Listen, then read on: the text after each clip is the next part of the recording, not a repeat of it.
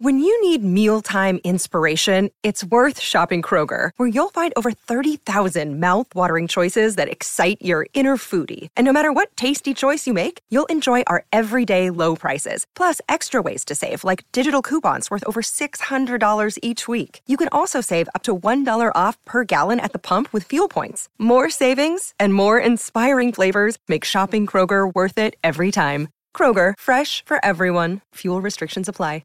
Mary redeemed a $50,000 cash prize playing Chumba Casino this year. I was only playing for fun, so winning this was a dream come true. Chumba Casino is America's #1 social casino experience. It's serious fun. With over 80 casino-style games to choose from, you too could win life-changing amounts of cash. Be like Mary. Log on to ChumbaCasino.com and give them a whirl. That's ChumbaCasino.com. No purchase necessary. Void where prohibited by law. 18+. Terms and conditions apply. See website for details. The voice in the preceding commercial was not the actual voice of a winner.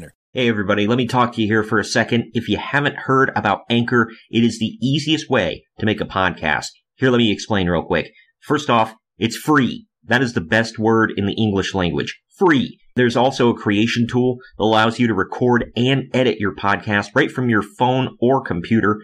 Anchor will distribute your podcast for you so it can be heard on Spotify, Apple Podcasts, and much, much more.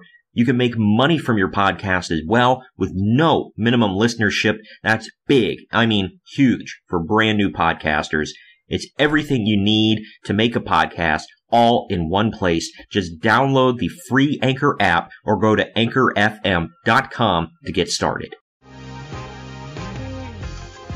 Been thinking about McDonald's all day. Can't get it off my mind. I can already taste it. Ooh, got my mind on my mouth and my mouth ready for some Mickey D's deal.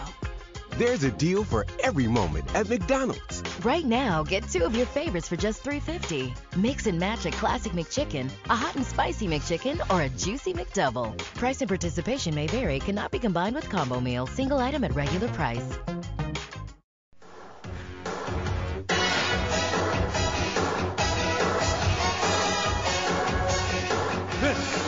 Is the main event.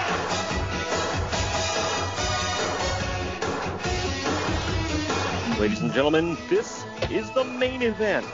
Mark's podcast, now on the Unhinged Sports Network.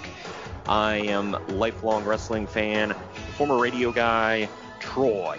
And as always, is my co-host with the most. He is the main event collector and WWE walking wrestling encyclopedia.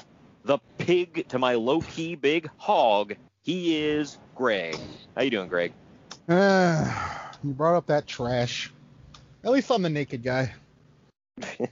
Well, yeah, you're the not yet naked Midian. Yeah, that was money, man.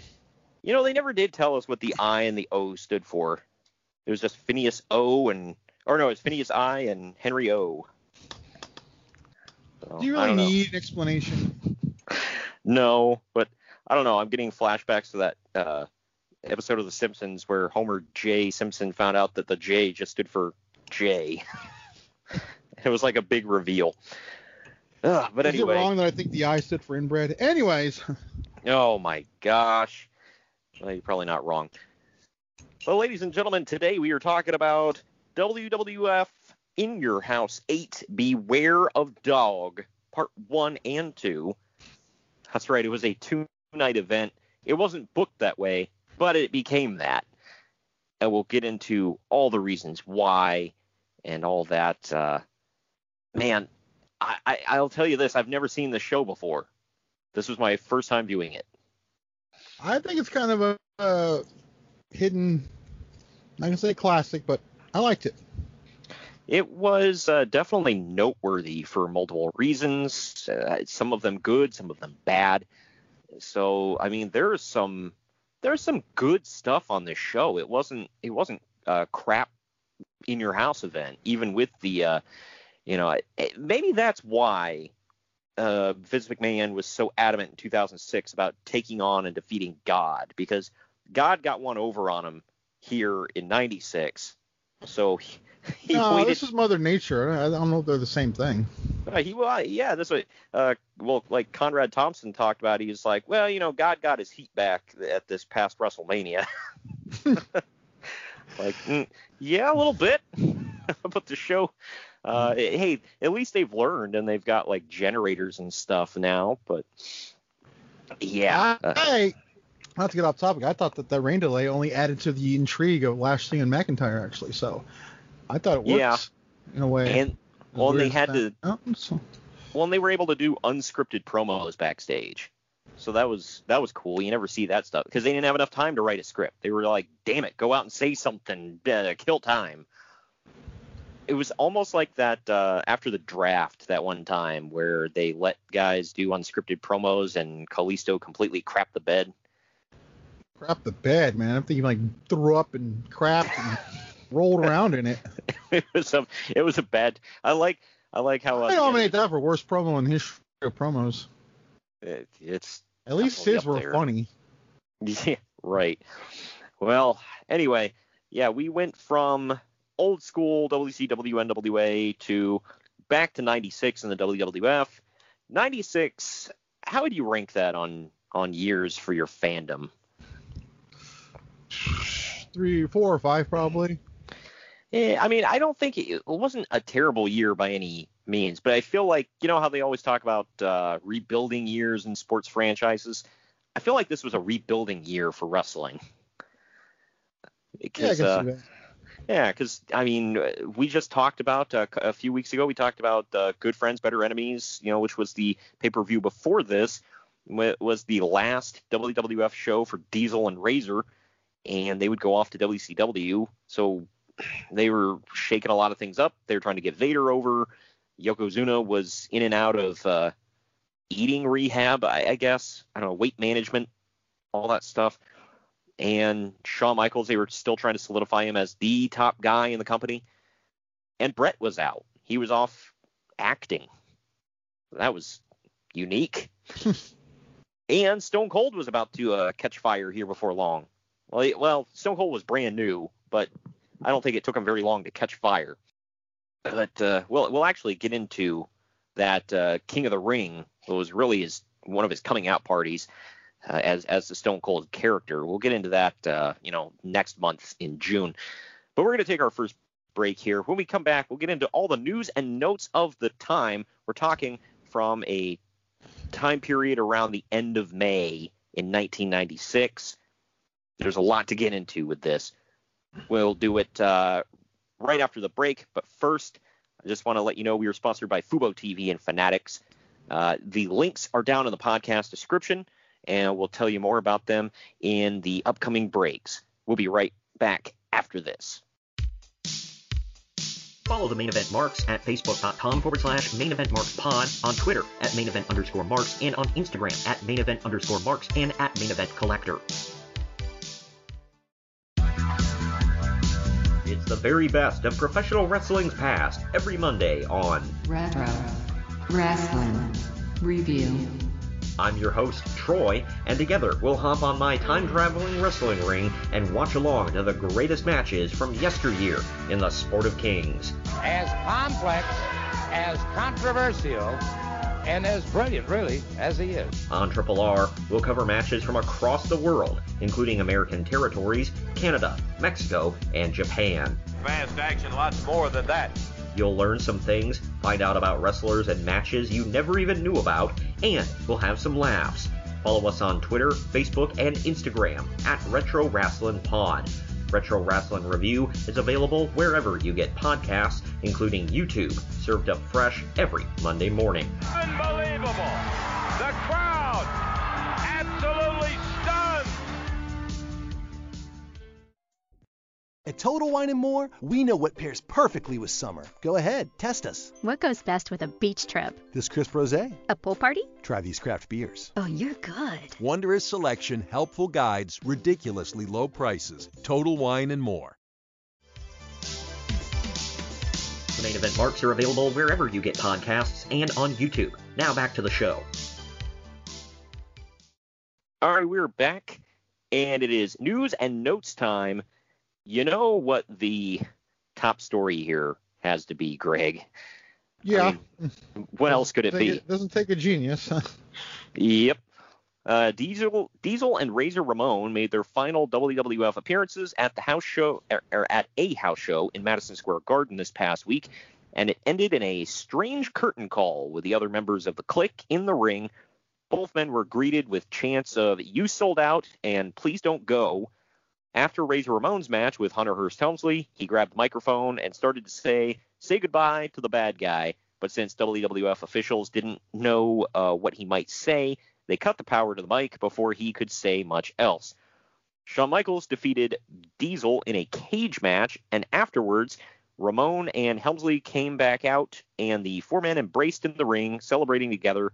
Supposedly, this wasn't approved by the office, and many backstage were upset about the blatant kayfabe violation. The other Clique member, 123 Kid, wasn't there, and his future with WWF is in question after he showed up to an event recently, quote, in no condition to perform. And you know what that means. Shocker. He's not expected back until next month because of a stint in rehab. So he popped up in WCW not too far after this, right? September. Okay.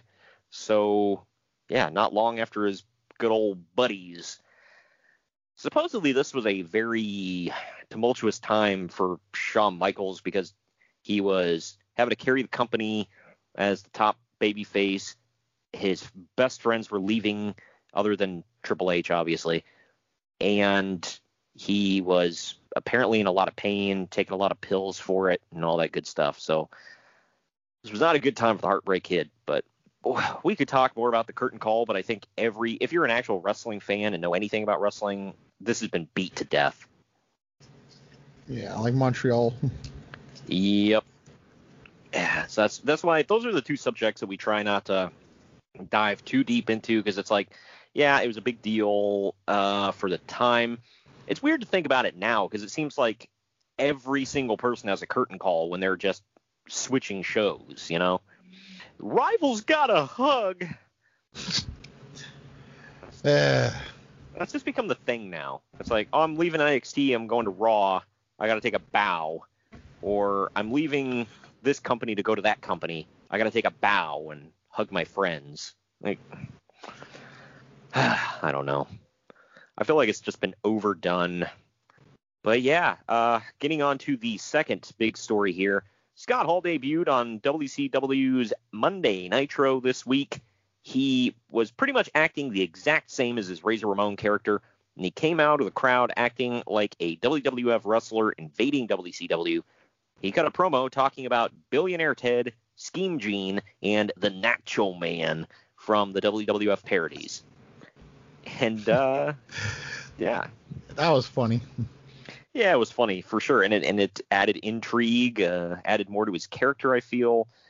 I mean, this really...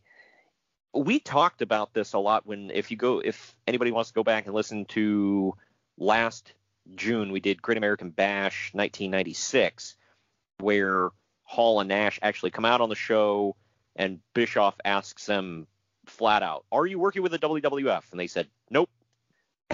That's because, well, they were getting sued. It was kind of stupid to do. What, to say they weren't working with the WWF or to sue them? To not say that right off the bat. Oh, yeah. Well, it's kind of like... I mean, I remember watching it thinking they were, so they got me. I'll say that. Yeah. And I could see, like, people saying it's like, oh, they're probably working for the WWF.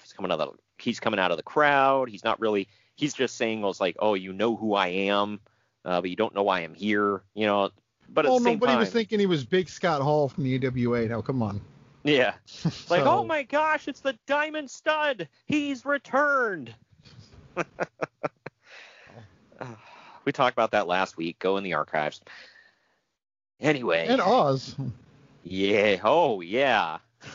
Both these guys were on that show. My gosh. I didn't realize this. Scott Hall's debut on Nitro was the first 2-hour Nitro. Yeah. I didn't even realize. He interrupted the Mike Enos match, man. I was so pissed because I was into that match. Yeah, Mike Enos and... Well, I think they called him the Mauler. I don't know who the hell he was wrestling. I can't remember, but I think they called him the Mauler. Yeah, good grief. Well, yeah. So, and I remember he was in the super tight jeans, and he had the denim vest. That was his outfit for the night. The Raw, however, it's weird to think Nitro was the first one to go 2 hours. Raw didn't go for 2 hours until spring of '97. I actually looked that up. So it took them a while to decide, we need to go, Yeah, it was the first one with the big Titantron and Marilyn Manson's The Beautiful People open the show, which they would later use for SmackDown. So, yeah. Wow, I had no idea about all that. Pretty sure that's the night Brett shoved Vince on his ass and told him everything was BS. Yeah. Vince was always taking bumps back in the day, getting whooped on by Brett or Austin or somebody. From my knowledge, this was the first time I ever seen him physically assaulted. Yeah, that was Brett. I think Brett was the first one to put his hands on Vince. Yep, a couple times. Right, yeah. I remember. Didn't he pull his shirt over like a hockey fight, whatever? Mm-hmm. Yeah. Oh man, I remember that. That's stereotypical about that. Yeah. Whoa, you mean the Canadian likes hockey? No. Just like when. Color me shocked. Well, like this. When the NHL season started up, Edge was constantly posting on social media about it and wearing jerseys and whatever. He's a Leafs fan, right? Yeah. Yeah, Toronto. Well, according to Uncle Dave Meltzer, waiting for you with a comment. No, I want to hear this because I'm trying to figure out what it could possibly be. Well, he said, here we go. The plan for Hall, Kevin Nash, and probably Lex Luger, pretending that he's still been with the WWF all this time. They will face the WCW team of Sting, Randy Savage, and either the Giant or Ric Flair at Bash at the Beach. Yeah. Well, they were all involved. Yeah. Lex was on the other team, although they did.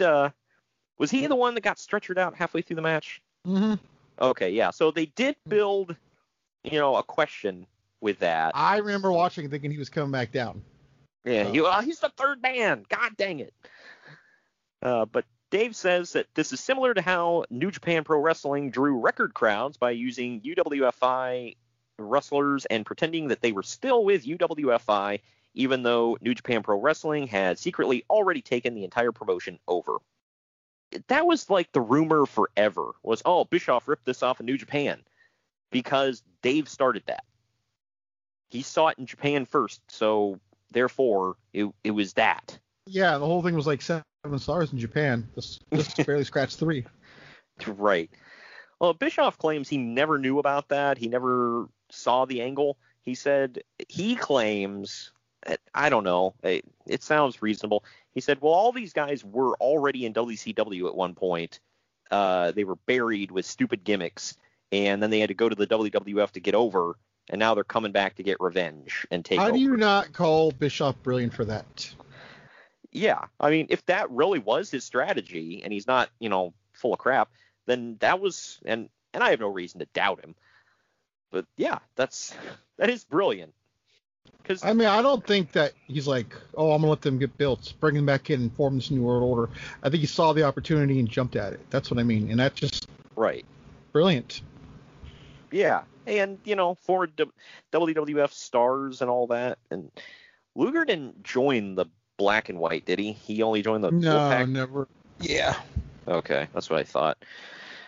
Yeah, he was, same with Sting. Sting never joined the White and the Black and White. He only joined the Wolfpack. Oh, but he painted his face like him though. That's the thing. Yeah, I know. The guy who his main rival were the NWO, he looked like he belonged in the NWO. That's just funny. Well, WWF, as you would expect, is not happy about all of this. WWF still believes that they own the intellectual rights to the Razor Ramon character, the slick back hair, the accent, the toothpick, etc. And since Hall used all of that during his first appearance, there's talks of a lawsuit, though it's unsure how WWF's fight would hold up in court. Spoiler, it held up pretty well. Although, the only thing Hall had to drop was he couldn't do the carve you up thing anymore, and he had to quit talking like he was from Cuba. I mean, that's about it. Everything else he kept. Bischoff said he wishes he could go back now, knowing what he knows now, because he said he was doing. I mean, we talked about it last week. The Diamond Stud character, he came out with a toothpick, the slick back hair, all of that stuff. Yeah, I liked it. Yeah, I mean, I was a huge fan of his anyways, but so. Right. So he didn't change his look up that much to go from Diamond Stud to Razor Ramon. I think he leaned out, but that was about it. You'll have to tell me if you remember this one. WCW Slamboree is in the books. Do you remember this? Yeah, I think I watched it. Okay, well, was this recent mass. Oh, go ahead. Well, it was a lethal lottery show, and it was pretty much garbage. Yep. The most interesting thing that was supposed to happen was Road Warriors Animal and Hawk ended up on opposite teams, but Hawk broke his foot in Japan and couldn't work, so he never tagged into the match. So the partners never faced off. The show's buy rate is way down from the last month's uncensored pay-per-view, which blows my mind. Yeah, because that one was even worse. That was the Alliance to End Hulkamania. Yep, the 3-tiered cage where Hogan and Savage started on the top and had to fight like 20 dudes going all the way down. And then the Booty Man runs in with frying pans and helps him win. Yeah, you just said all that. That's not a you didn't misspeak. No, yeah, this all happened in 96. So I'm just putting that out there. But that once again shows that Hulk Hogan is the one who pops WCW's big buy rates. There's other factors involved in the low buy rate, but it's hard to argue that the fact that Hogan is the draw when every pay-per-view he doesn't appear on, the buy rate plummets. Yep. He has a point. And he was not on a lot of pay-per-views in that run, too. I know. What did he do, 4 a year? Felt like it. Yeah, I know. I think I added up from the time he wins the title, he's not at like 7 pay-per-views. Yeah. As a champion, by the way. In 96. People give WWE crap for Brock Lesnar. I'm like, well, this is happening way before. It's just this is happening now. Oh, hell yeah. Definitely. Well, the thing with Hogan was, like, I'm trying to think of how, like, just in 96, obviously uncensored. I don't know if he was at... Let's see, 96, I don't think there was a January pay-per-view yet. So, Super Brawl. Oh, okay. Was there. Was he at Super Brawl? I don't know that one. Super Brawl 6, this would have been. So. Because I know that was Savage and Flair, if I remember correctly. Oh, okay. Was that at that one? I thought it was 95. Okay. Wait, yeah. They might have wrestled twice, actually. Super Brawl 6 was Hogan and Giant. Okay. Oh, and it was the I Respect You strap match. That's right. Yeah. Yeah. So he was there. So then he skips Spring Stampede. He skips the one you just talked about, Slamboree. He skips Great American Bash. And he was at that he's gone from. Yeah. Then he was obviously at Bash the Beach. Yeah, Bash the Beach. Hog Wild. Do you want to count that? Because he appeared, but obviously in the last 10 minutes. So it counts, brother. Yeah, but hey, that works for him, brother. Right. So that there's and there's Hog Wild, so that's 4. He was at Halloween Havoc, that's 5. But anyway, so it's hard to argue with all those numbers. Sticking with the Road Warriors, though, they have quit WCW. It's Again. It's the same. Yeah, well, the story starts out with, stop me if you heard this one before. The Road Warriors have quit WCW. It's the same situation from a month or so ago when they heard about how Hall and Nash are getting paid and felt that they should be making the same. Yeah. In 96. Not 89. 96. All right, keep that in mind. Yeah, because what could go wrong with Road Warrior Hawk? Yeah, right. WCW disagreed, and they've been trying to work it out for the last few weeks, but it apparently didn't happen, so they're gone. Yeah. They'd pop up in WWF and get involved in a bunch of skirmishes. Literally. Yeah, weren't they part of all the gang warfare stuff coming up? Yeah, I remember. An unofficial gang with Ahmed Johnson and Ken Shamrock. Because they all wore red. Yeah. Yeah, that's got to be it, right? Am I like? Yeah, I mean, in a gang warfare though, I would take Ken Shamrock on my side any day of the week, but I don't know about the rest of them. But I'd take the Road Warriors for sure. I mean, in they grew up. 1997, I'm good. Yeah. Drunks and off their rockers, I'm good. Wow. Buried. Hey, I love them. You know that, but they were not great in '97, dude. They were not. I just thought of a really effed up thing. I don't know if I should say. F it. I'll say it. I thought of, oh, what a lush. No? No. Come on. Anyway, he cleaned it up before he died. So anyway. I'm not saying he didn't. I'm just saying in 1996, 97, they were not what they were used to be. Yeah. Well, no, I'm just saying like he was a lush. So there you go. Another WWF. Well, going the other way, I guess. Brian Clark, a.k.a. Adam Bomb, denies that he's going to WCW as part of the Blood Runs Cold vignettes and is planned to be a three-man ninja group. I bet he wanted to. I bet by saying this, he really wanted to show them dirt sheet writers his wrath. Wow.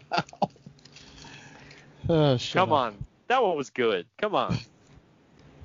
The three-man Blood Runs Cold thing, though, I mean, that was not a thing because there was just two of them. Well, I mean, wasn't the storyline just called Blood Runs Cold? That was Glacier's storyline. Yeah, I just thought it was all three of them, him, Mortis, and Glacier. Yeah, I mean, they were probably all associated, but I think it was only for Glacier because they actually bring that crap back. In like 2000, and Tony Schiavone buries it on commentary. Oh my God, folks, we're gonna do this again. You got to be kidding me. Oh my God. Wasn't it Blood Runs Colder? Yes, or Still Runs Cold. Oh yeah. Whatever. I like Bruce Pritchard said something about like the merchandising in WCW and like Hogan getting a big cut, and he was like, "Well, you know, them Glacier T-shirts weren't exactly flying off the racks." I loved Glacier though. I mean, the whole presentation was cool, but then that damn yeah, I still think one of the coolest entrances in the history of wrestling, by the way. Oh, it was definitely elaborate. It was pretty sweet. WCW wanted Great Muta to put over Diamond Dallas Page at the next pay-per-view. Diamond Dallas white trash. Wow. But New Japan Pro Wrestling sees Page as a prelim wrestler, so they refused to send Muta to work the show. Wow. In '96, Diamond Dallas Page was considered a prelim wrestler. Could be seen on NXT. Spoiler, we're recording a little ahead. You never know. Yeah, right.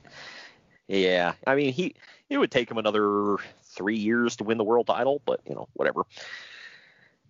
Steve McMichael and Kevin Green have been training at the WCW power plant for their upcoming debuts. Word is that McMichael is doing great as a personality, but Green is better in ring.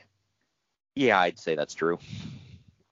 Yeah, Kevin Green was just crazy good for what he was. Oh, yeah, for sure. But it sounds weird saying, but he was. I mean, I feel bad, you know, laughing at him now because then we'll get into, you know, whatever's going on. But, you know, we've talked about that Twitter account of his, you know, well, it's not his, but it's about him. Like, that's my Mongo. It's just, they changed it to Mongo and Friends now, so it's like other stuff. So yeah, because they ran out of all the clips. They burned through all the clips of Mongo just being ridiculous in the ring. But yeah, what do you say he has Lou Gehrig's disease now? Yeah, poor guy. Yeah, I mean you can donate to help him out. I think his what was his number? 36 or whatever? I don't know. But it was like Steve McMichael and then. Oh, you mean on the football field? It was like 50 something. No, it was not 36 because then he'd do like a running back or a lineman. Yeah, it's got to be a 50s. Yeah. Oh, okay. Yeah, but either way, you can go to his website and kind of help him out. Just do a quick Google search for him. I think he's got a GoFundMe and all that. But But yeah, thoughts and prayers go out to Mongo. That really sucked. I couldn't believe when you told me that like a week ago. That's nuts. Didn't expect that. Chavo Guerrero Jr., nephew of Eddie, got a tryout at the Nitro tapings. There's no word on how he did. Well, I assume pretty well. Yeah, he had a nice long career out of it. And hey, here, in another decade, he'd be a white guy. I was almost going to say his catchphrase, but I don't want that to be misconstrued, so I'm not going to say it. I like how they changed it. It's like, well, people might take that the wrong way, but him saying, well, if it ain't white, it ain't right. So they changed it to, if it ain't Kerwin white, it ain't right. Like, yeah, that's better. It's a little more subtle, I guess. Yeah. Oh, this one, man. We already talked about this this character. So, occasional ECW wrestler Big Titan worked the recent ECW show as a character named Slice and Dice Ramirez, which was a total riff on the Razor Ramon character. He had the same gear, the toothpick, slick back hair, etc. For those that don't know, this is Rick Bogner, who went on to be the fake Razor. Man. Yeah, and the fake Diesel was Glenn Jacobs, a.k.a. WWE Hall of Famer Kane. I just pieced this together, dude. In the within the same year or so, we had a fake Razor Ramon, a fake Diesel, and a fake Sting. Why was this a thing? I just realized that. Oh, I know. And here, when the fake Sting gets going, Buddy Landell was feeding the rumor mill saying, yeah, WCW is going to bring me in to be the fake Nature Boy for the NWO. Man.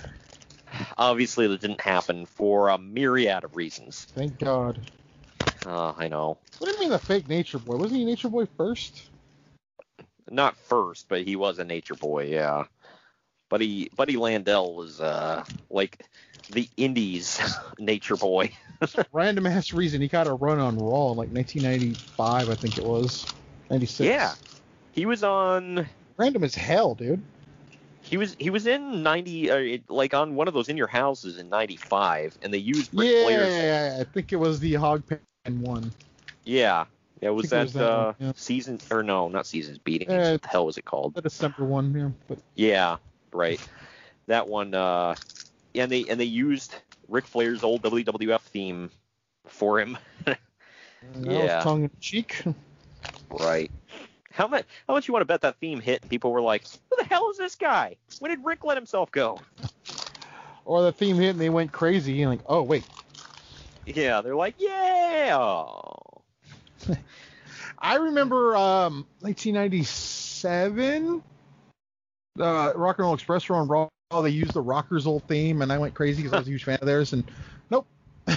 Yeah, you're like, what the hell? I mean, I knew who the Rock and Roll Express was, so it wasn't like who the hell are these guys? I'm like, why are they using this song? I can't remember who it was. I want to say it was Jim Cornette. He said when Vince brought them in for an interview, the Rock and Roll Express, that is, he leaned over to Jim and he was like, "Which one's Ricky and which one's Robert?" It's like, do you seriously don't know who the hell the Rock and Roll Express is? I know they've never been here before. Why does that shock you? It's like they're the biggest. Besides the LOD, they were the biggest tag team not in his company. I figured he would have like tried to sign him at one point. Might argue that's the Midnight Express, but well, they're right. Yeah, I mean, it's one of those three: the Road Warriors, Midnight Express, Rock and Roll Express. It's like, I don't know. And he did interview the Midnight Express. He hired the Road Warriors. Never gave a damn about the Rock and Roll Express. That one. Till they went to Smoky Mountain, and he had to. Yeah. Yeah, I think Bruce Pritchard was saying he basically brought him in to placate Jim Cornette. So I mean, which wouldn't shock me. But either way, sticking with ECW, unfortunately, God, they're doing an angle with Raven where he keeps telling Stevie Richards to find him slutty holes, and then every time Richards brings him one, Raven turns her down because she's not slutty enough. The idea. People like this crap. Keep in mind, people defend ECW to this day. Oh, yeah, I got into an argument with a guy. I kind of laughed, and I wasn't even arguing with him. I was just laughing at the guy on Twitter because he was trying to say, well, I can't even bear to watch the crap on, that's currently on TV. I watched the good old classic stuff. Like, and he starts naming off all these things, and then he says ECW. And I put, LMAO, you just said ECW was good old classic stuff. Like, all right, buddy. It's classic something. Yeah. But the idea is apparently for Raven to keep rejecting the whores. I'm saying this because that's what they called him. The ladies of the knights. Yeah, right. The women of ill repute. Classing up here. Wow. You went really PC with that, but okay. Yeah, right. But until Richards brings him the right one, which will probably be Sandman's real-life wife, Peaches, to start a feud with him. Well, that did happen. That was the payoff. And what a payoff it was. Yeah. And then a couple years later, actually, I think 4 years later, Steve Corino attempts sexual assault to her on live pay-per-view and says that Raven was giving it to her in the back. So there you go. Goldust would have just did it. If you don't shut up, I'm coming out in that crowd and shoving my tongue down your throat. God. Real quote. Anyway, finally, with the ECW stuff, Paul Heyman is looking to bring in a UFC fighter to put over Taz. One name that's been brought up is you might be able to help me here. Paul Verlans? Never heard of him. Okay. Well, anyway, since he's interested in becoming one of the a pro show wrestler, days of the UFC, so I didn't watch that one. Okay, yeah. But yeah, apparently he was interested in becoming a pro wrestler. I don't think it ever happened. At least not in the big time. I was talking to ECW, so I assume that kind of like started him on wrestling, and he thought they were all like that. He probably came in and was like, never mind, and he left. Speaking of UFC fighters, Ken Shamrock has a starring role in an upcoming movie called Champions, where he plays, wait for it, a no-holds-barred shoot-fighting champion. There's a stretch. I know, right? That man has range. Man. I've never heard of that movie. Have you? Champions? Nope. Yeah, neither have I. Moving on here. This one I had to put in there just because of the feud. Finally, with the UFC stuff, UFC 9 was hampered by last-minute court orders and legal challenges to prevent it from happening. This was on top of no punching rules, which just blows my mind, and Dan Severn and Ken Shamrock having arguably the worst fight in UFC history. Yeah, they circled the ring octagon for like 30 minutes or something like that. Seriously? Mm-hmm. Wow. Do you even know who won that fight? That might have been the one that Shamrock won. I'm looking at it. I know they each have one win. I don't know which one won that one. Severn won in a split decision. Ugh. Oh, how split was that? Yeah, they all ended, every fight on the card except for that one ended via TKO, by the way. That's pretty bad when the stars couldn't finish off one another. I know. The only name I recognize on this whole card, by the way, outside of that main event, is Don Fry in the opening fight. That mustache. Hell yes. Him and Dan Severn must have just had a mustache off. Well, Dwayne Johnson debuted under the name Flex Kavana at the latest USWA show. How's that going to work out? Teaming with Brian Christopher in a match against Jerry Lawler and Bill Dundee. Wow. There you go. Yeah. I assume this was because Lawler and Dundee were really trying to train Johnson and Christopher. I mean, usually when they do that kind of stuff, it's because the older guys are really putting in the work with them. And it paid off. I mean, no nepotism at all there. You're right. Yeah, I see big things coming for that Dwayne Johnson fella. I like when they were calling him up. Bruce Pritchard said, like I said, they were calling him Flex Kavana, which the hell is that? And Vince McMahon's actual quote about it, he was like, "What the hell is a Flex Kavana? Change his name." So yeah. Speaking of bright future, what does he do? What? What does he do nowadays? I don't know. He rode off into the sunset, and I've never heard from him again. But anyway. That's funny how, like, in this year, he's a freaking footnote, and like now he's, like, arguably on the Mount Rushmore wrestling. Just funny how that starts.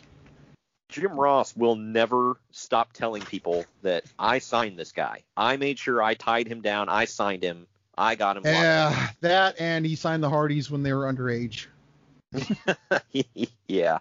Well, hot damn, kid. They used fake IDs. I don't know what to say. I don't know, but sassafras and all that. But speaking of, the tag team called the Hardy Boys, who Uncle Dave claims their names are Matt and Chip Hardy.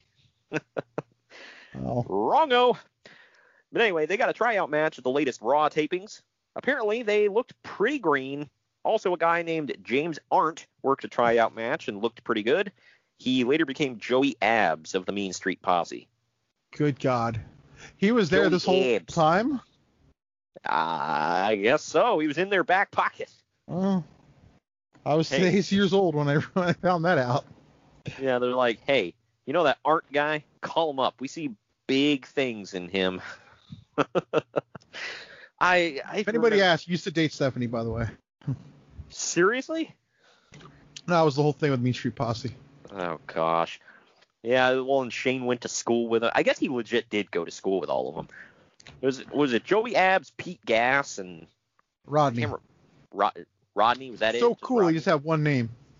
Oh, yeah, like Madonna or Prince. Gosh. Oh, my God. Brian Pillman had a meeting with Vince McMahon last week, and he was supposed to meet with Eric Bischoff soon after, but the meeting never took place. Word is that Pillman and WCW are not agreeing on money, and it's looking likely that Pillman is heading to the WWF. He'll continue to do promos in ECW for now, and word is that the WWF has agreed to let him work a match there with Shane Douglas after he's healed from his car wreck injuries, so they can wrap up the angle that they've already started. That match never actually... I don't think that ever happened. No, it never actually happened, as it took Pillman way longer than planned to heal up. So WWF wanted him, and they were like, look, you can have him for some promos. So, well, I don't know. I mean, it was good enough for just that anyway, so. I mean, we did get that epic moment where he threatened to pull out his Johnson and piss in the ring. So. Wow, it's funny because he did that, and Jay Lars said that whole arena was full of crap. I feel like it's a metaphor. I feel like it's a metaphor for ECW as a whole. A lot of bodily functions going on in that company. What was I barfed thinking about it, so there you go. Wow. What was supposed to be the big news coming out of the Madison Square Garden show was the Godwins winning the tag titles from the Body Donnas, but needless to say, the curtain call overshadowed that, I'd say.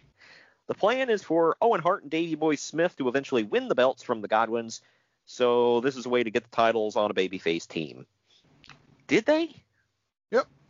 Okay. I couldn't remember what happened next. Whatever. The Headbangers are involved in there too within like a year. Oh man. I have Jack's figures of them. It's been a while. Yeah, right. The controversial angle where Goldust looked like he was going to go down on a laid-out Undertaker earlier this month on Raw was edited when it aired on TV and wasn't nearly as graphic as it was live. Wow. I wonder if there's some raw footage of that. No pun intended. Yeah, right. I've never seen that. Apparently, Undertaker was laid out, before he did his sit-up, and Goldust went down and started licking up his thigh towards his little dead man. And, Undertaker popped up, and that was the end of that. I don't even think with pun you want to be calling that a dead anything, but whatever. Yeah, well, just wow. This was way over the frickin' line. But according to Bruce Pritchard, I feel like once or so every so often we say this was a prelude to the Attitude Era. I feel like we just said that with the last In Your House we did. Well, we did say that this was, I said this was kind of a rebuilding year for both companies, restructuring. So it was very much It was still the New Generation era, but yeah, they were getting a little attitude-y. Last story here, speaking of attitude. God dang it, that's attitude, pal. Non-stop attitude. Yeah. Please tell me it's Kid Cash. No, it's, Shawn Michaels will pose for the October issue of Playgirl magazine. Oh, man. Yeah. He is, there's a famous picture of him laying on his side with wearing nothing but the WWF title over his junk. He probably had a smile, too. Oh, well, yeah, there's that. And his earring. He hadn't lost it yet. Yeah, right. Yeah. Well, I think he had lost it, and then he got it back, and then he was going to lose it again. Yeah. Lots of smile losing in this era. But anyway, that's it for the news and notes. I guess we should take our next break and actually dive into the event at hand. Real quick, if you are listening on the podcast feed and, listening whenever you want, whatever, if it's Apple Podcasts or Spotify, iHeartRadio, or anything in between, please subscribe and leave a review. 5 stars, please, like good old Uncle Dave. And, we would greatly appreciate it. It gets us seen by more people. And if you're in Japan, you download it 7 stars, please. Yeah, exactly. Yeah, we get a boost that way. We're huge in Japan, brother. And if you are not listening on the Unhinged Sports Network, you can catch us every Wednesday at 8 p.m. Eastern Time, 5 p.m. Pacific on unhingedsn.airtime.pro. And then we play right afterwards an encore at 9:30 Eastern, 6:30 Pacific. And then our next replay will be 8 Eastern the very next night on unhingedsn.airtime.pro or just unhingedsn.com. But we're going to take our next break, and when we come back, it's Beware a Dog. Follow the Main Event Marks at facebook.com/Main Event Marks Pod, on Twitter at Main Event _Marks, and on Instagram at Main Event _Marks and at Main Event Collector. Good morning, good afternoon, good evening, and good night. My name is Thomas, and what's your name? I'm Alan. Oh, yeah. We're brothers. That's right. Yeah. Same mother and father. Your room was... we shared the room. Shared a room? We shared the room. Thought I knew your face. Yeah, we go way back, mate. Yeah. We should do a podcast then. We have. We do a podcast? We do a podcast. What's it called? The Broadcast. Yeah, that was planned. Yeah, well. What do we do? Well, we cover all different things in the world of pop culture. We're talking about comic books, we're talking about professional wrestling, and we're talking about movies. Go back and watch classic retro wrestling events, the likes of WWE, WCW, and if you do like that, you can check us out on Apple iTunes, also on Podbean, Anchor, and on Podknife. Also check us out on Twitter at The Broadcast. That's BROKAST. Nearly stuffed up the ending. No, it's alright, good on you. Yeah. Instagram also at The Broadcast Podcast. Remember, we don't spell it with a C. We spell it with a K. Sorry, mate. Take it easy. Buying a home can feel like navigating uncharted waters. Redfin agents can help. They'll answer your questions with honest advice so you know exactly what you're getting into. They'll also help you tour as many homes as you want and show you what it takes to make a winning offer. With a Redfin agent on your side, you can sail straight to your dream home. Local expertise from Redfin. That's real estate done right. Tour subject to property and agent availability. Virginia Office Falls Church, VA, 844-759-7732. The Main Event Marks are available wherever you get podcasts and on YouTube. Now back to the show. All right, we're back. WWF In Your House 8, Beware of Dog time. That doesn't work for me, dog. Wow, bit pitchy, dog. But the dates, and yes, I said dates, plural, are May 26th and 28th, 1996. The tagline, oddly enough, was "It's Vader time." I was today years old when I found that out. I thought the tagline was supposed to be "Beware a Dog," but no. The venues were both in South Carolina. The first one was the Florence Civic Center in Florence, South Carolina, and the North Charleston Coliseum in North Charleston, South Carolina. Flair Country, woo! The attendance for the first show was 6,000, and the second show was 4,500. The pay-per-view buy rate, all in all, was 0.45. I can't remember if it was Pritchard or Ross. One of them we're talking about. They lost a lot of money on this because of the whole, pay-per-view debacle and having to do a replay. And this was not a time when the WWF was exactly rolling in dough. WCW was... Nor did they have their own network. No. Yeah, and WCW was, coming in hot with Nitro at this point, too. So they were fighting, man. A fun fact, by the way, to this date, this is the only WWE pay-per-view event to ever be held in South Carolina. Who the hell want to go to Carolina anyways? Hey, North Carolina is pretty historic. South Carolina, I'd like to go to their beach. Myrtle Beach is fun, but other than that, nah. I live in California, so... I know beaches don't impress you, but they do me. So that's the Atlantic Ocean. You get that there, Pacific. But I guess most of this card were dark matches, but I, for one, am disappointed that I got to miss out on Bob Holly versus Isaac effing Yankem DDS.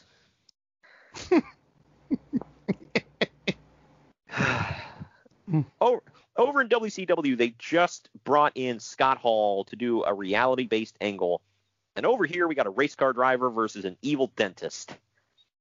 Good stuff, I see man. Money, man. Right. You can make left turns and get a root canal at the same time, man. Who the hell wouldn't want that? Hell yeah. And Isaac Yankem's theme song was literally just a drill. I gave Sergeant Slaughter's military drums a run for its money. Oh my gosh, I know. It's right up there with the siren for RTC. The opening package for the pay-per-view shows that Diana Hart-Smith has been accusing Shawn Michaels of trying to steal her away from Davey Boy. But Shawn making her a whore or something. Yeah. Why you making Diana look like a whore? Yeah, you some kind of pervert or something. Give the Rhino a job. Sorry, I had to get that one. That's how we appeased them, so it worked. So whatever. Yeah, right. Like, what can I do for you, Stu? Hey, yeah, the Rhino's doing real good. You could use another run. Anyway. And he always did. That's the thing. He did. Even Bischoff gave him a damn job in 98. Yeah. He's been so. But Shawn Michaels is denying all this, by the way, saying that Diana was the aggressor. This is all leading to the main event feud. I guess this whole thing got dropped. Pritchard and Ross were both talking about this. They said this dropped because the Hart family was, they're like, well, she's not playing a character. I mean, she's going by her real name, and people around here, take it seriously. And it's like, yeah, 'cause people up in Calgary are apparently effing weirdos. So they think she's really messing around behind Davey Boy's back. Like, for God's sake. Behind his back, it was on national TV in front of all of us. Yeah, that's even worse. If you're trying to hide it, you're doing a damn, horrible job. The best thing to come out of this play-up was freaking Jim Cornette's promos, where he's telling Diana, you point at Shawn Michaels and you call him a fornicator. I've heard him speak nowadays. Okay, he would use something far more graphic, but he would use a much shorter F word. So, yeah. So, anyway, this is all leading to the main event feud. The build-up package for the first match. We see that on Superstars, Bob frickin' Backlund attacked Wildman Mark Marrow, locked him in a crossface chicken wing, and then Hunter Hearst Helmsley ran in and laid him out with a pedigree. Laid Marrow out, that is. God dang it, pronouns, pal. And then backstage, Doc Hendricks is standing by with Mark Marrow and Sable. Marrow drops his catchphrases about answering the call of the wild. And then he tells Helmsley, welcome to the jungle. Which I'm a little shocked they didn't get popped for, but, whatever. Lars Ulrich would have sued him, so. Well, yeah, I'm surprised Axl Rose didn't. But Doc Hendricks sends Pervs out over Sable as she walks away. Doop. Yeah, he's Like, they make it super freaking weird because they walk away and he looks over at Sable. He's like, whoo, oh, man. It's like, dude, what the hell? I just got a Mattel figure of him. Oh, yeah? Does it come with a fanny pack? No. Ah, damn it. He should come with a pull string where he's just like, doot. And then you pull it again. He's like, Dabes. Pull something. Anyways. Wow. First match, we get Hunter Hearst Helmsley, I said, with Brunette Valet, because they never say her name. He's taking on Wildman Mark Marrow with Sable, who is all the way live here tonight. Hello, Roll Tide. Damn straight. It goes for almost 16 and a half minutes.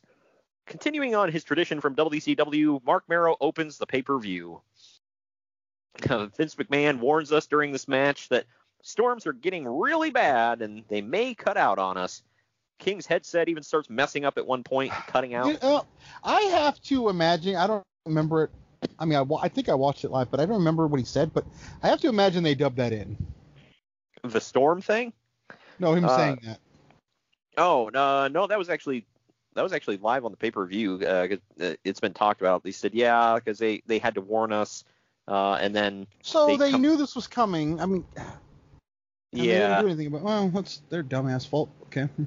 Yeah. Well, they didn't have the generators. I guess it just I don't know. I don't know why they wouldn't, especially when does nobody look at a damn weather report? I don't know. But either way. I didn't know it gets like that in May over in freaking the East Coast. Oh, in the Carolinas? Oh yeah, they get hurricanes and all that crap all the time especially during the spring. Why I said who wants to go there? Okay.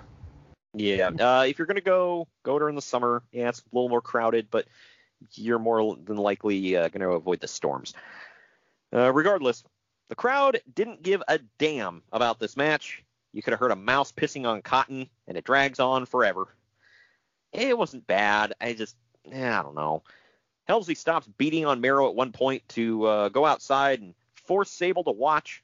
This leads to Marrow reversing the pedigree into a catapult, sending Hunter face first into the ring post, and then Marrow pins him for the win. I don't know. I don't know what else to say about this. Uncle Dave gave it 3 stars. I gave it 2. What say you? I gave it 2. I was kind of bored. It went way too long, I thought. Yeah, this dragged way out. I think I clocked it was it 14, 15 minutes? 16 and a half, yeah.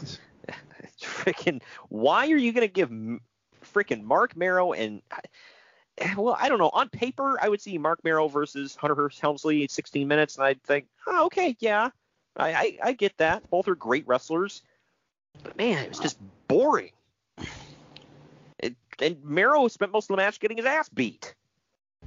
I don't know. This was like the start of Triple H getting buried, by the way.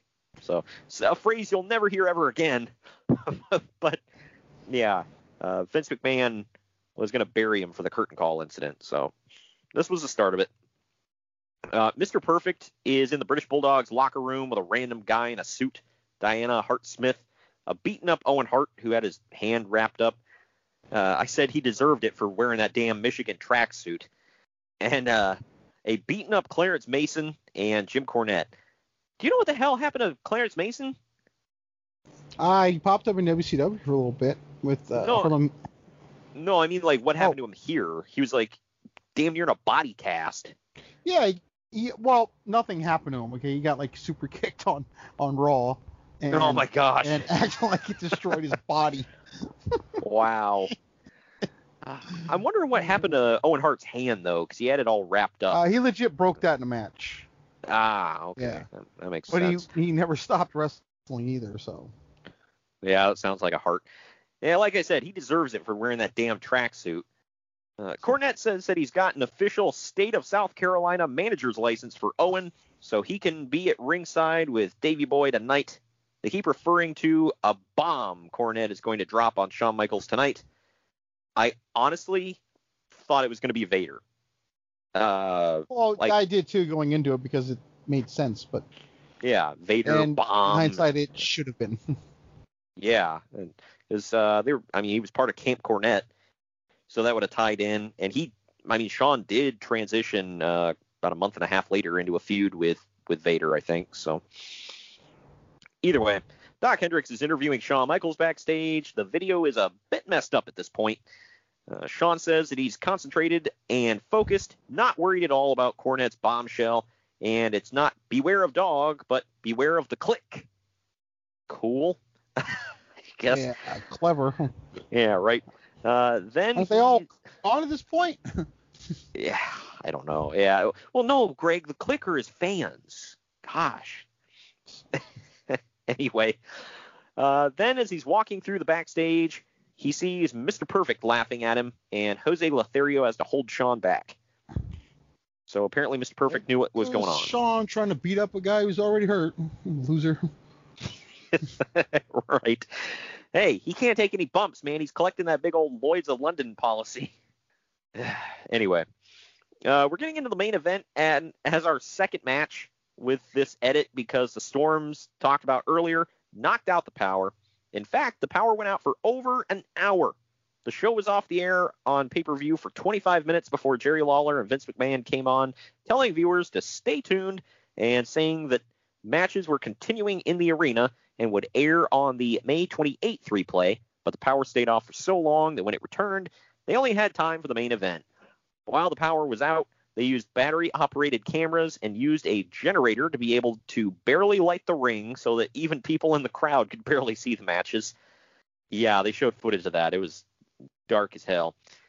They did no ring introductions or entrances because none of the footage was usable due to the lighting. They decided to just redo the matches live on Tuesday night in a different city for the replay. F it, we'll do it live. I think they got some TV tapings in there too, so it worked out. Yeah, some things changed that we'll get into here in a bit. Plans changed. Your main event is your second match of the card, everybody. It's the Heartbreak. This is like that special main event, that Super Brawl when the Kiss Demon had a match, right? It's special main event. Oh my gosh. I forgot they labeled it like that because they promised Gene Simmons X amount of main events for the character. So that was their loophole. Yikes. I remember I was at that crap. Oh, lucky you. And you were at the Chamber of Horrors, or no, House of Horrors. That was it. Yep. Chamber of Horrors was WCW. We'll have to review that someday, but today is not that day. Either way, it's the Heartbreak Kid, Shawn Michaels, defending the WWF title. He's got Jose Lothario in his corner. He's taking on the British Bulldog with Diana Smith and Owen Hart in his corner. This went just shy of 17 and a half minutes. Jerry Lawler says something about Shawn Michaels being in Playgirl magazine, and Vince states emphatically that it's, quote, just an interview. Sure. I like Shawn making fun of himself later on. Like, they brought it up on, you remember they brought it up on, like, Raw one time? And he's like, yep. I was young. I needed the money. Anyway, before the match, Clarence Mason serves Shawn Michaels with a summons for charges of, quote, attempted alienation of affection. What the F is that? It's a brand new law. Yeah, I guess so. Well, Shawn reads the papers as the bell rings, and then he rips them up before Bulldog jumps him. Referee Earl Hebner gets bumped at one point, leading to Owen getting in and getting super kicked. Bulldog attempts a running power slam, but Michaels slides out, shoves Bulldog into the corner before pinning him with a German suplex. A second referee, Mike Chioda, runs down, counts the pin, and he declares Bulldog the winner, saying that Shawn Michaels' shoulders were down. Earl Hebner wakes up, however, and says that Michaels won. We'll get into the aftermath here in a second, but Uncle Dave and I both gave it 2.5 stars. This is one of the lowest rated Shawn Michaels matches I've had in recent memory. What say you? I gave it 2 as well. They will have a better one in a month. This just, I wasn't impressed. I was expecting way more. This just, I'm not gonna say it sucked. It didn't suck, but just neither guy really looked like they looked like they were going through the motions. I don't know. Diana Smith takes the WWF title and she poses with it, but WWF President Gorilla Monsoon comes down and takes it from her, gets in the ring to talk with the referees. Also, it was upside down. notice that? I did. I was like, whoa. They now declare both men had their shoulders down, so this match was a draw. And Shawn Michaels retains the title, quote, pending a rematch, according to the announcement from Howard Finkel. It was reported... Hell of a way to end this pay-per-view, by the way. Oh, I know. After all of that, then this. And Conrad had brought up, because, like, nobody was impressed with this. So Conrad Thompson brought up, he was like, you'd think they would just do a rematch, like, 2 nights later. But nope. They were like, good enough. Moving on. Yeah, they had a plan for the King of the Ring, so it was fine. Right. Well, it was reported that Michaels was off his game and spent half of the match jawing with a heckling fan at ringside and appeared to be pissed off. He did. Every time they showed him, he just had a blank look on his face, like he wasn't into it. But after the match, he threw another tantrum when his music cue was missed, but that was edited out of the replays. He wouldn't even celebrate, and then just when they dropped the lights and played his theme, he just left. I don't know. So even after all of that, he can't even, like, dance around a little bit for the fans. He's just like, I'm out of here. F it. Been a rough night. Now we go into night 2 of Beware of Dog. The new announced team is Jim Ross and Mr. Perfect. Before the match begins, we see very dark footage of their match from 2 days before on night 1 of Beware of Dog. Steve Austin, Savio Vega in a strap match. Then we get footage from Raw where Ted DiBiase says that if Stone Cold Steve Austin loses to Savio Vega, he'll quit the WWF. That was a last-minute change because DiBiase put in his notice the other day that he was leaving for WCW when his contract expired in August. DiBiase has a Lloyd's of London disability deal and is supposed to collect a major lump sum on that soon after suffering a career-ending neck injury a while back. So he won't be wrestling in WCW, but he may be able to take occasional bumps as a manager, which he did.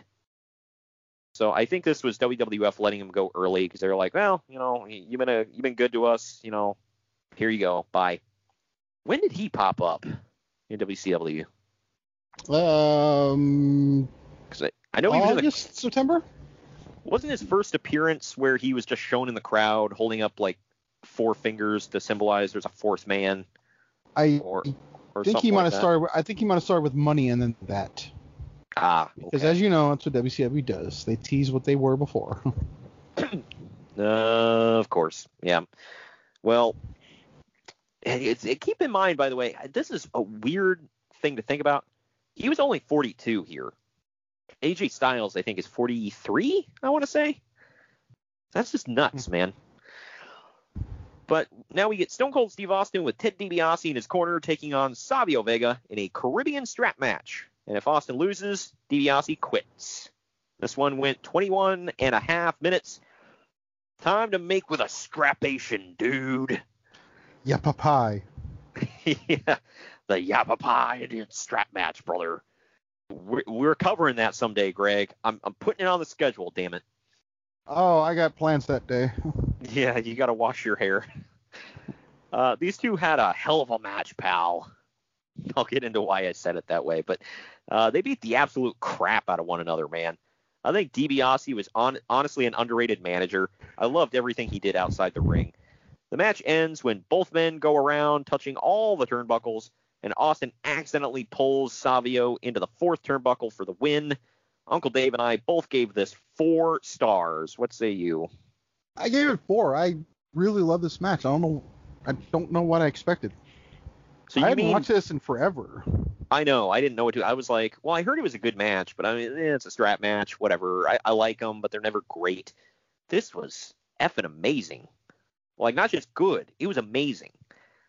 So, Savio Vega, we can talk about, you know, it's like, oh, yeah, that guy. But he was a hell of a wrestler, man, especially when he was in the ring. They did have a head start. If you think about it.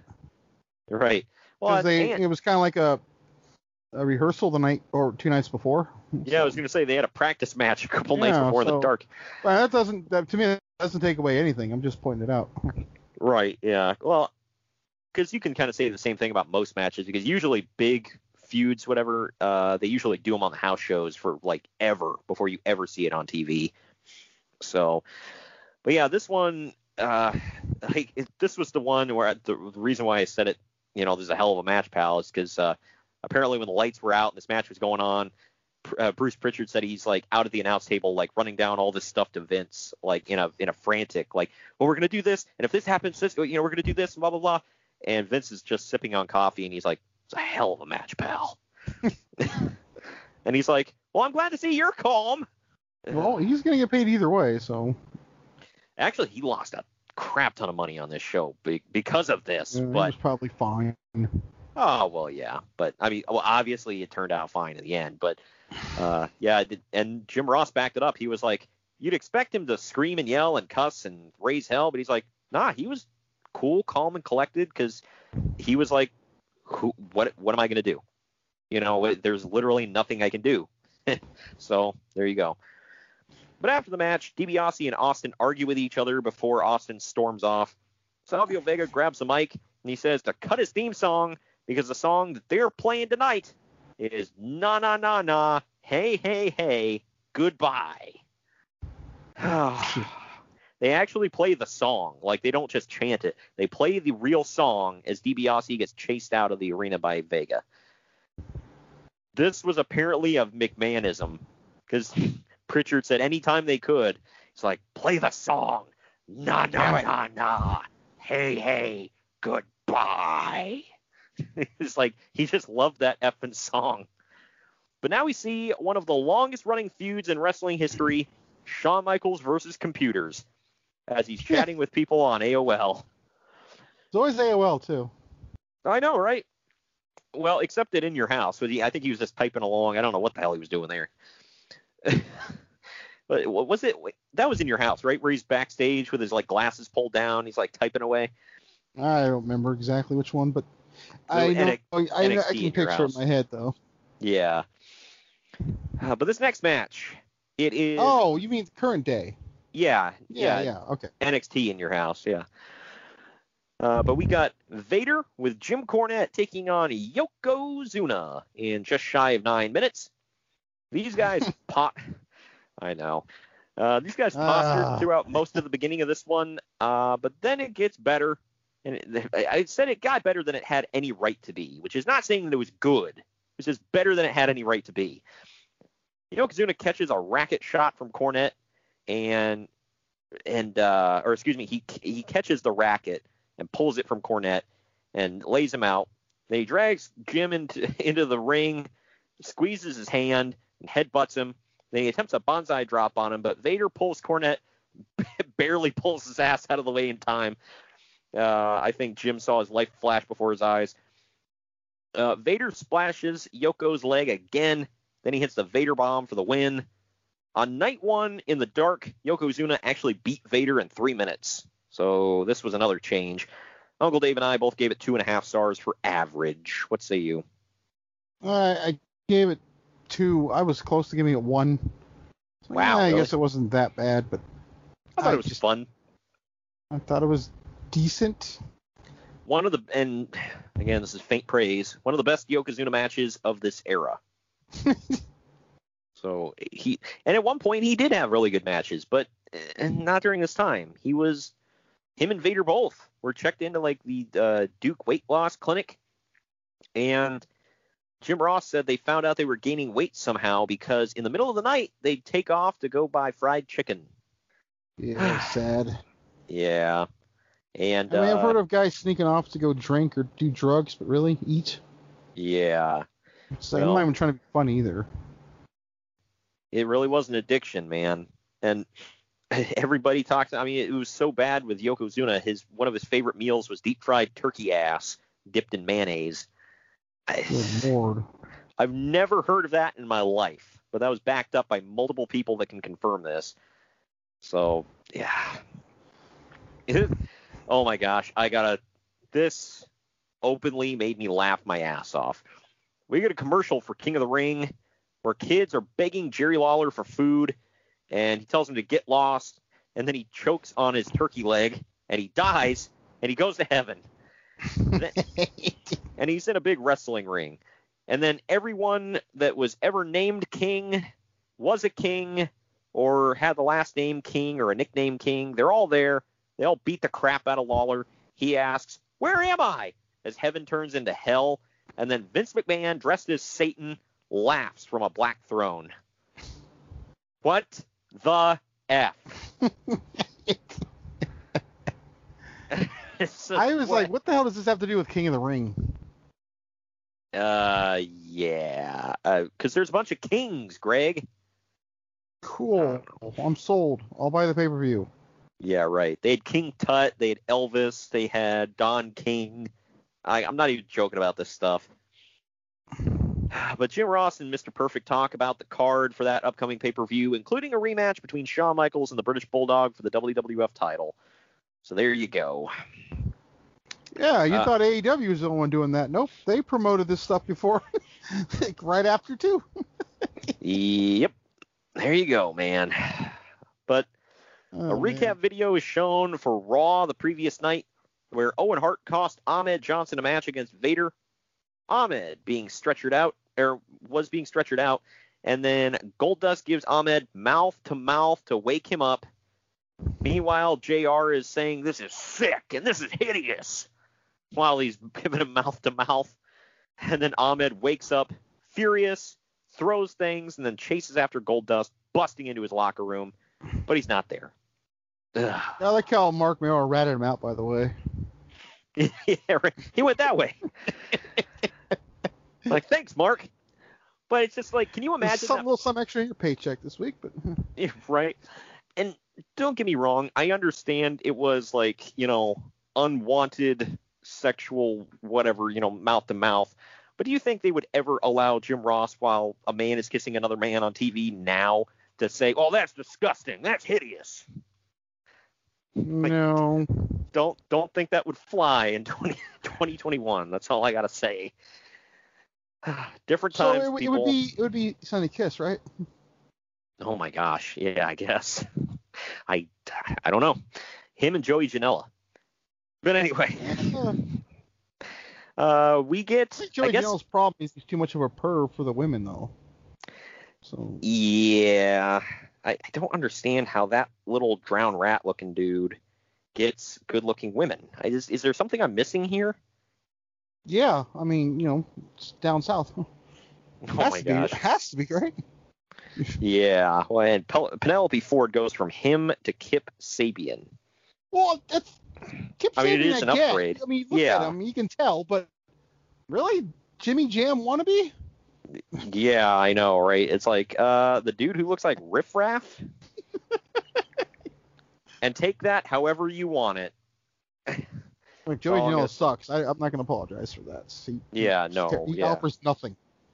Yeah, a mutual friend and a listener to the podcast messaged me a picture the other day, and I was like, "What the F is this?" It was like some hardcore garbage, and he said GCW crap, and I was like, "Well, Joey Janela does own that place, as far as I know." So. Oh, that, yeah. Someone did go through that, by the way. Of course. But I guess we should take our second to last break. When we come back, we're going to get into, the main event of night 2 right after this. Follow the Main Event Marks at facebook.com/Main Event Marks Pod, on Twitter at Main Event _Marks, and on Instagram at Main Event _Marks and at Main Event Collector. Fubo TV offers you live sports and TV without the overpriced cable. Fubo TV offers 100 channels, live and on demand, plus over 130 streaming in 4K, and a cloud DVR is included. The Fubo TV app is available on all smart devices, so you can watch what you want when you want. There are no hidden fees, and you can cancel anytime. Cut the cord and sign up for your free trial at Fubo.tv today. Fubo TV is a sponsor of the Main Event Marks and Unhinged Sports Network. The only thing better than grinding all night for your side hustle is your roommate picking you up with Mickey D's breakfast. The perfect pickup deal. There's a deal for every morning at McDonald's. Right now, taste breakfast perfection when you get a warm and savory sausage McMuffin with egg for just $2.50. Price and participation may vary. Cannot be combined with combo meal.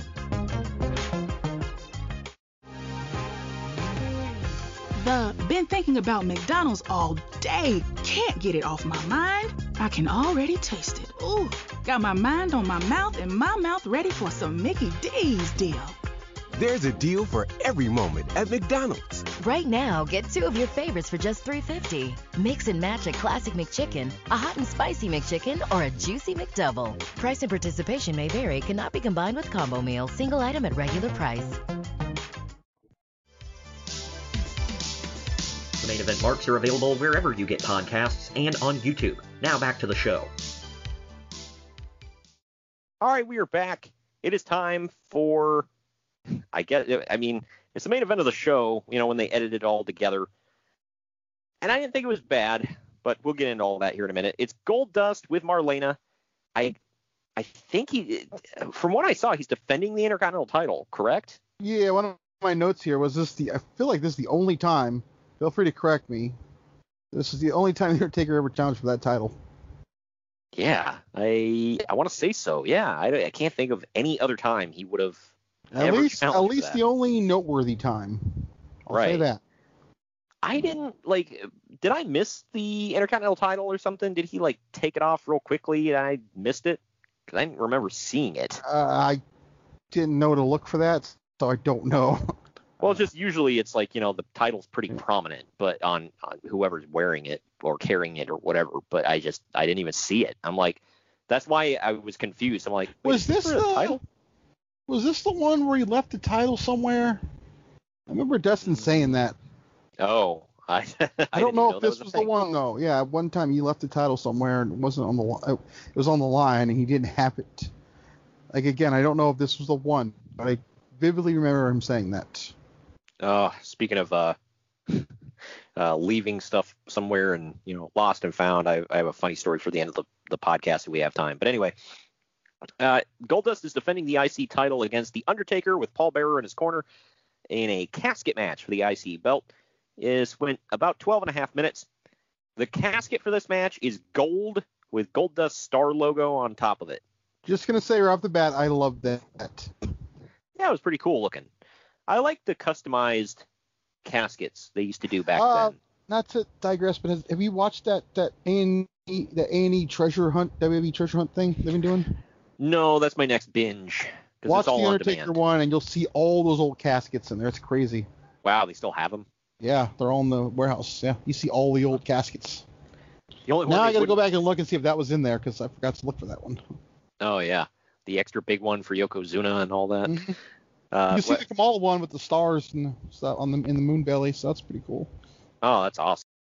The Undertaker starts the match by popping up behind Goldust after the lights drop, and then he jumps him.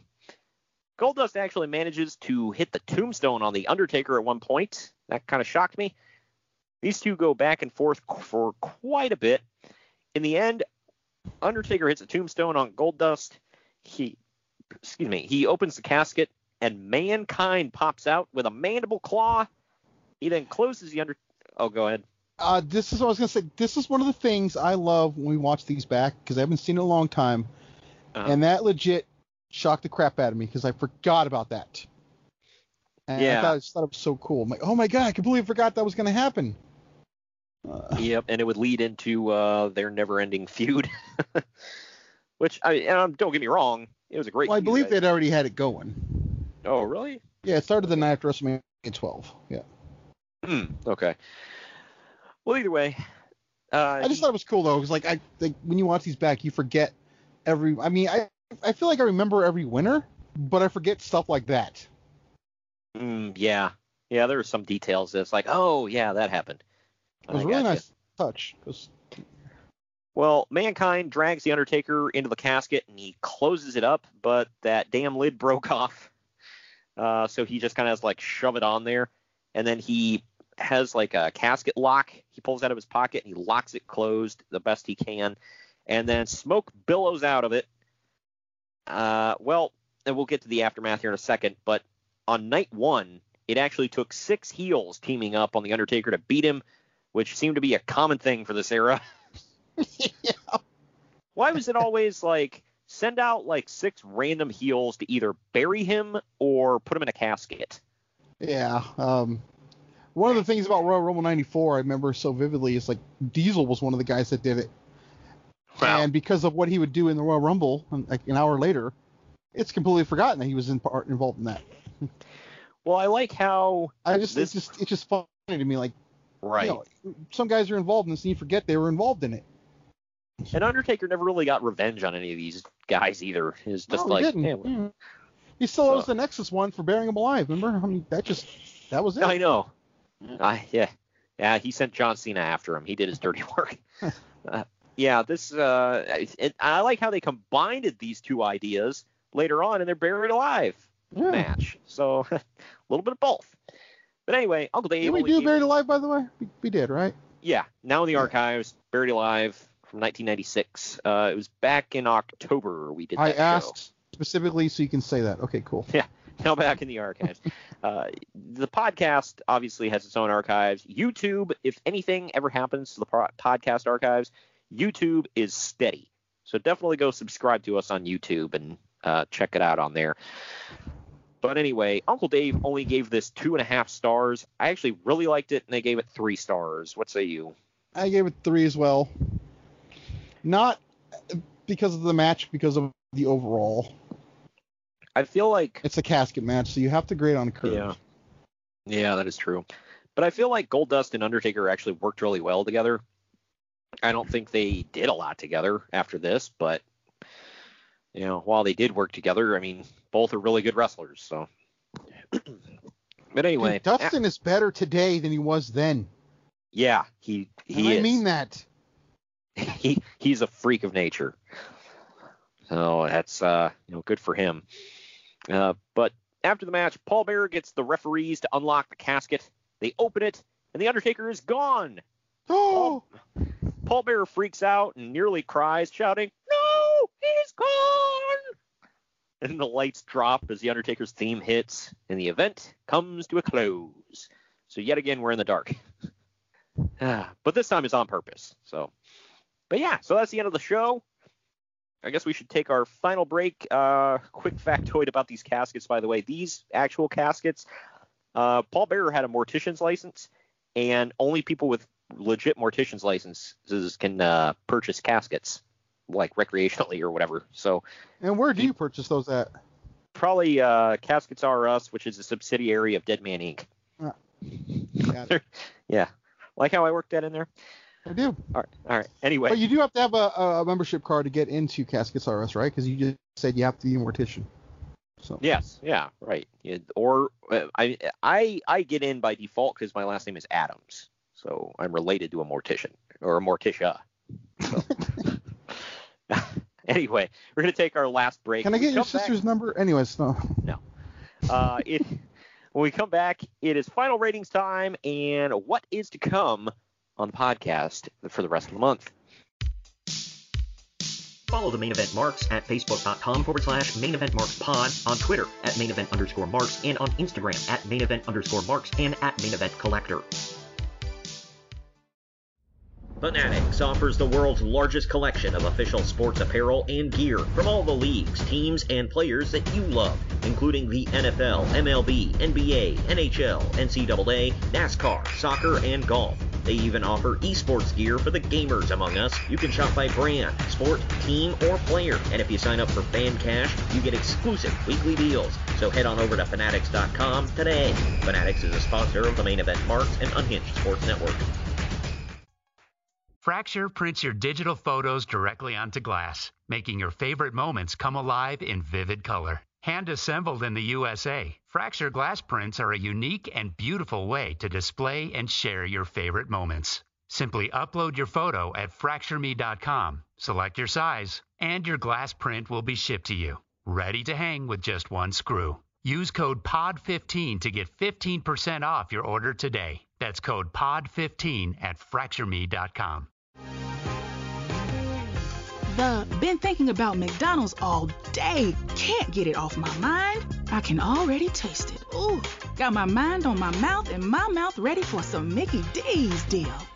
There's a deal for every moment at McDonald's. Right now, get 2 of your favorites for just $3.50. Mix and match a classic McChicken, a hot and spicy McChicken, or a juicy McDouble. Price and participation may vary, cannot be combined with combo meal, single item at regular price.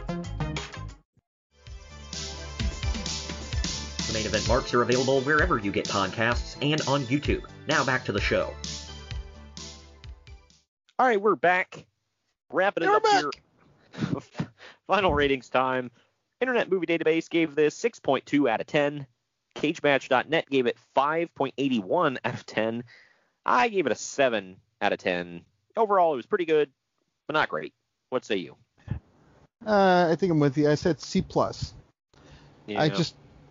one of the matches that should have been good went way too long. There were some short ones in there. It was hampered by BS, as we all know. But yeah, it was decent. Yeah, the opener wasn't great. The title match that the show is named after wasn't great. The strap match was amazing. Vader and Yoko was average, and the main event was pretty good. The casket match. So.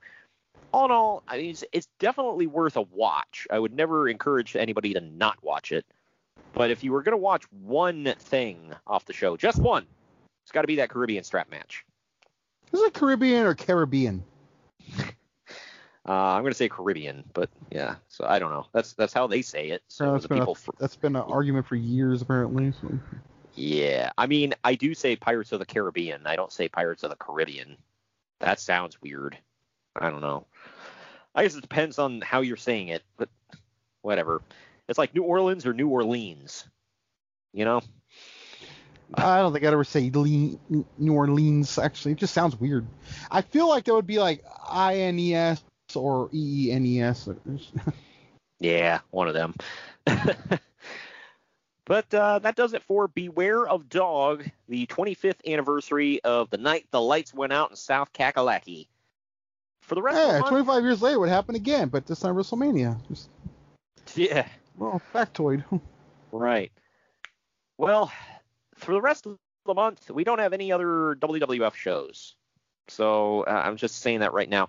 Next month is King of the Ring month. We do have 2 King of the Rings planned, including our 1-year anniversary show that we're going to do up real big. And I got some plans down the line. But we'll get into that when it comes closer. And what we all know, plans can change. They definitely can. Ask Uncle Dave. But next week, we are covering NWA Capital Combat 1990, the return of RoboCop. Oh yeah. Buckle up, buckaroos. This one's going to be a ride. But, you know, if you need a palate cleanser, Greg, our bonus show is also next week, next Friday. We are covering ECW Hardcore Heaven 2000. Yeah, because we hate you all. Well, the main event of that one is Lance Storm versus Justin Credible, and Lance Storm's final match in ECW. We're covering 3 very different shows within a 2-week span. So we got Capital Combat 1990, Hardcore Heaven 2000, and then on May 26th, to close out the month, we are covering AWA Super Clash 2 from, I want to say, 87 in the Cow Palace. I was old enough, I would have been there. Yeah, and then you would have been like, man, it all sucked. The whole thing sucked, except for the main event. Oh, man. I don't know. I haven't seen the show. I'm not going to say the whole thing sucked. It probably had some decent matches on it. In the archives now, we have Super Brawl 3, if you guys want to go back and check that out. But Super Brawl 2 was, I think it was 2 years before Super Brawl 3. So they weren't super consistent with all of that. But all right, that wraps it up for today. Again, please subscribe and review if you're listening on the podcast feed. If you're not, or if you are listening on the podcast feed and you're not listening on Unhinged Sports Network, check us out, unhingedsn.airtime.pro, every Wednesday and Thursday, 8 p.m. Eastern, 5 p.m. Pacific. And we are also sponsored by Fubo TV and Fanatics. We told you about them in the breaks. and the links are down in the podcast description. Thank you for joining me today, Greg. Mm-hmm. And we will see you next week with very contrasting shows. But first, we're going to hit you with the return of RoboCop at NWA's Capital Combat.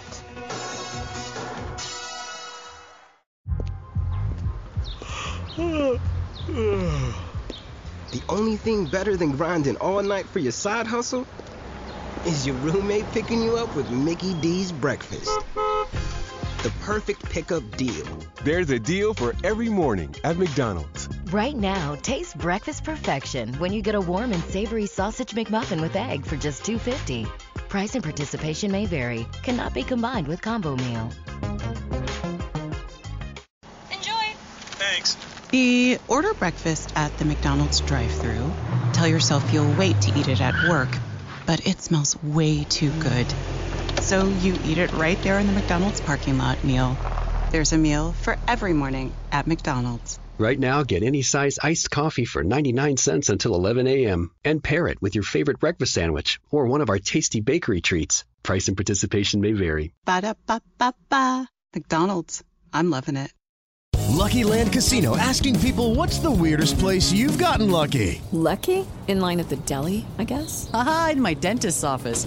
More than once, actually. Do I have to say? Yes, you do. In the car before my kids' PTA meeting. Really? Yes. Excuse me, what's the weirdest place you've gotten lucky? I never win and tell. Well, there you have it. You can get lucky anywhere, playing at LuckyLandSlots.com. Play for free right now. Are you feeling lucky? No purchase necessary. Void where prohibited by law. 18+. Terms and conditions apply. See website for details.